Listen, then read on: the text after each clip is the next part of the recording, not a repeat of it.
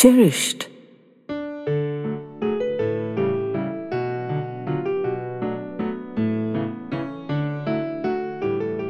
My heart swelled with joy, and I feared it would burst the confines of my spindly chest. It sang and danced and frolicked in my breast, and later I was to wonder much at this. But for the moment, I was pulled along in a rising vortex of exhilaration, flooding my senses with warmth and love and yearning, and an overpowering sense of being deeply cherished. But perhaps a better place to start this story would be at the beginning. My friend, Sheru, had invited me to an exhibition of clothes curated by her daughter, whom I had known since before she was born and whom I held close in my heart. The clothes were created by Sheru's niece from Delhi, and the two cousins were taking the show to a number of cities, with one handling the fashion angle and the other handling the business side of things. I'm not very fashion conscious, picking and choosing what trends I follow. Plus, I'm modest and should be at my age, don't you think? I accept that sometimes I look matronly because I don't take too many risks. I'm the kind that wonders if some people even possess a mirror, since they wear such wildly inappropriate things. And I can't stand that mutton trying to pass for lamb look, with grandmothers vying with their granddaughters for God's sake. So no question of plunging necklines revealing crepey décolletage, dark unmentionables under flimsy blouses, or visible panty lines, which last, in case you wondered, just means looser pants, not those ridiculous thong things. From which diatribe you will have guessed that I'm not the ideal person to invite to fashion exhibitions curated by one's daughter. If I go to these things at all, I try to look inconspicuous and leave quickly, all of which is well known to Sheru. But nevertheless, she insisted I come, and with Meena being the curator, I could hardly say no. Though she tried telling me I was not to, I felt obliged to buy, and this filled me with dread. Another fine mess I'd got myself into, is the line that ran through my head as we drove up. I was praying I would get something suitable. Bless you, my darling, and I hope it's a hugely successful show, I whispered to Meena as I enfolded her in my arms. She whispered back that I wasn't to worry about buying anything. She and Sheru had just wanted me to be there. But she did hope I'd like the clothes, because they really were very good. I felt my insides clench with tension, and perhaps my outsides clenched too, as she burst out laughing and told me to run along and play nicely, the cheeky scamp. Sheru was busy being hostessly, so I spent some time saying hello to sundry people before finally turning towards the clothes racks with an air of entering the lion's den. I was impressed, in spite of my apprehensions. The clothes were elegant and feminine. They were well worked and finely finished. The seams were smooth, not taut and puckered. There were no dangling threads and uneven hemlines. They looked expensive, but a furtive glance at the price tags indicated they weren't prohibitively so. And I'd been told they accepted orders, which made everything possible. I felt the strain ebb a bit from my body. I decided I might as well enjoy the experience and was leaning in, touching the garments and feeling their fine texture and workmanship. I moved along the racks, stopping, admiring, actually considering if I should order this one or that, or perhaps that other more genteel one, or startle myself by ordering that really very smart, though quite inappropriate for me, one. I slid the hangers along the rack, more than a little surprised that I was actually having a good time. I heard Sheru call my name and turned around to find her hauling a young lady towards me. Must be the Delhi cousin, I thought. And so it turned out to be. I congratulated the young girl and told her how much I liked the clothes. Sheru hooted with delight and told her that I was a very tough customer, which, sad to say, I am. And if I was pleased, she was home and dry. I was telling her which ones I liked, and she asked, "Have you seen the coats?" And I told her I hadn't, but in our hot tropical climate, I hardly needed one, and it would be a sheer waste. All the while, she was chattering and ushering me along, when suddenly my eyes fell upon this rapturous red coat.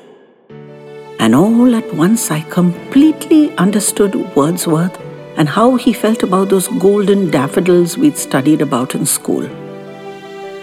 My heart sang out. It danced and twirled and swooped under my ribs, thrilling me with an excitement that left me breathless and gasping with a delirious happiness and a tender sensation of being dearly loved. The coat was so gorgeous that everything around it was in a haze, and I could see only this and nothing else. I rushed towards it on fairy feet, now dragging the Delhi cousin along in my wake. I saw my hands tremble as they reached out towards the coat. I already felt embraced by it, cocooned, comforted, and loved as a child in her mother's arms. It felt softer than an angel's kiss, finer than spider silk, and I wanted it fiercely. It just had to be mine. I had never felt this way about clothes. My mind told me it was just a coat with Chinese embroidery. But my heart told me I would rather die than give it up. I touched it gently, just barely skimming my fingers over it, and felt it suffuse my body with unnameable, fluttery emotions. I could smell a deliciously familiar fragrance, and I buried my face in the softness of it. I was completely bereft of words. It was an overpoweringly pure sensation, a kind of soft, sweet ecstasy. I don't know how to describe it. It was overwhelming. The cousin got swiftly into the act. She'd taken the coat down from the stand and helped me shrug into it. I felt like I had come home, and I would have just stood there like a moon calf for ages. I could hear her in the background muttering away something about it being from an old pattern, but I wasn't really listening. She had the matter entirely in hand and hustled me gently to a mirror. Her fingers plucked and nipped and tucked at the coat. It needed a little taking in here and a shortening there. She pulled out pins from her sleeve and started sticking them into the coat. She was very skillful, for in a few quick jabs, she had converted the coat into a custom-fitted garment. I stood there, looking at my reflection and thinking how heavenly it was and how fortunate I was to have laid my hands on it. She showed me the price tag and acknowledged it was scandalous enough to make a sailor blush. But I was entitled to a very special and secret 20% off. She needn't have bothered with that discount. I could no more have let go of that coat than stop breathing. Sheru rushed across urgently to whisper that I didn't have to buy the most expensive thing in the whole show. Where was I going to wear it in our winter? I had a hard time convincing her that I wasn't doing her a kindness. Meena gave me a crushing hug and called me a real trooper. Only the cousin noticed my reluctance to surrender the coat, even for alterations. I put down a small deposit, all I had at the moment, and promised to bring the rest when I collected it the next day. She assured me it would be a perfect fit. But it was already perfect, to me. I had a few customary hors d'oeuvres and went back into the salon and glanced at the blue coat they'd put up instead of my red one. Not a patch, if you'll permit me my say. And finally, I was on my way home. As the thundering emotions ebbed, I wondered what had come over me. To pay a minor pasha's ransom for a coat I could hardly ever use? Immediately, another part of me rose up like a fiery demon ready to defend my choice. Well, I could afford it, and I was going to have it, I reassured the demon, restoring peace inside my head. I had to admit that I really, really wanted that coat. It made me feel very special, not just glamorous and elegant and stylish. Somehow loved and adored and cherished. And how a coat could do all that was more than I could say. So I collected it the next day, and it fit perfectly, hugging me with exactly the correct snugness. And I brought it home and laid it gently on my bed in its white muslin cover. I stroked it lovingly and tried it on in front of my mirror, and it had lost none of its magic at home. I only put it away because I had to, but I'll admit honestly that I often took it out and put it on, even just over my night dress, and enjoyed feeling special in it and smelling the delicious smell of love that always came with it. And so, when the time came to attend my great-nephew's wedding, knowing it's December and it gets cold here, I think you know what was the very first garment I decided to take along. The rest of my wardrobe had to fit around it. I'd taken off the muslin cover and hung it up on a padded satin hanger so the creases would fall out. I was methodically putting away all my stuff on the shelf they had cleared for me in the cupboard. It was lovely to be back in the bosom of our bustling family again. I was pottering away happily when my sister came bursting in, already berating me for tiring myself out or some other such thing. But she stopped dead mid-sentence, which is not like her, so I looked to see what had alarmed her. She was standing there, goggle-eyed, gawping at my beautiful red coat. I was delighted to see it had taken the wind out of her sails too. But she accosted me with big, burning eyes.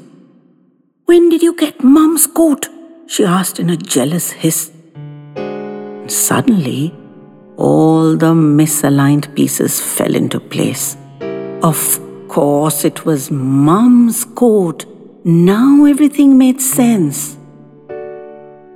Our Mum had had a red coat just like this with Chinese embroidery. I don't know what became of it because obviously this was not that very one. We two little sisters would see Mum all dressed up to go out with her high heels and exotic perfume and upswept hair, and jewels twinkling in her ears and this gorgeous red coat. And we'd admire how impossibly glamorous she looked, not like the strict Mum who watched over us all day. And she'd call us and scrunch down on her haunches in her beautiful dress or sari and this marvelous coat and give us each a tight hug that lasted forever. I'd felt completely safe in her arms, folded in the softness of that silky coat, watching her enticing, dangling earrings engulfed in the gentle whiff of her perfume and her softly whispered, "I love you," in my ear. Dad would be standing by looking imposing and handsome in jet black, and he'd give us each a whiskery nuzzle before shooing us off to bed, and we'd scoot off, waving and blowing kisses at them. How could I possibly have forgotten all that? The coat had evidently called to me with the long silenced voice of my beloved Mum, with her kindness and sweetness. It spirited me back to my innocent childhood, where I was surrounded and protected by her love and Dad's, and knowing nothing of tragedy to come, and completely confident that the world was full of love and wonder, and that I would be forever cherished.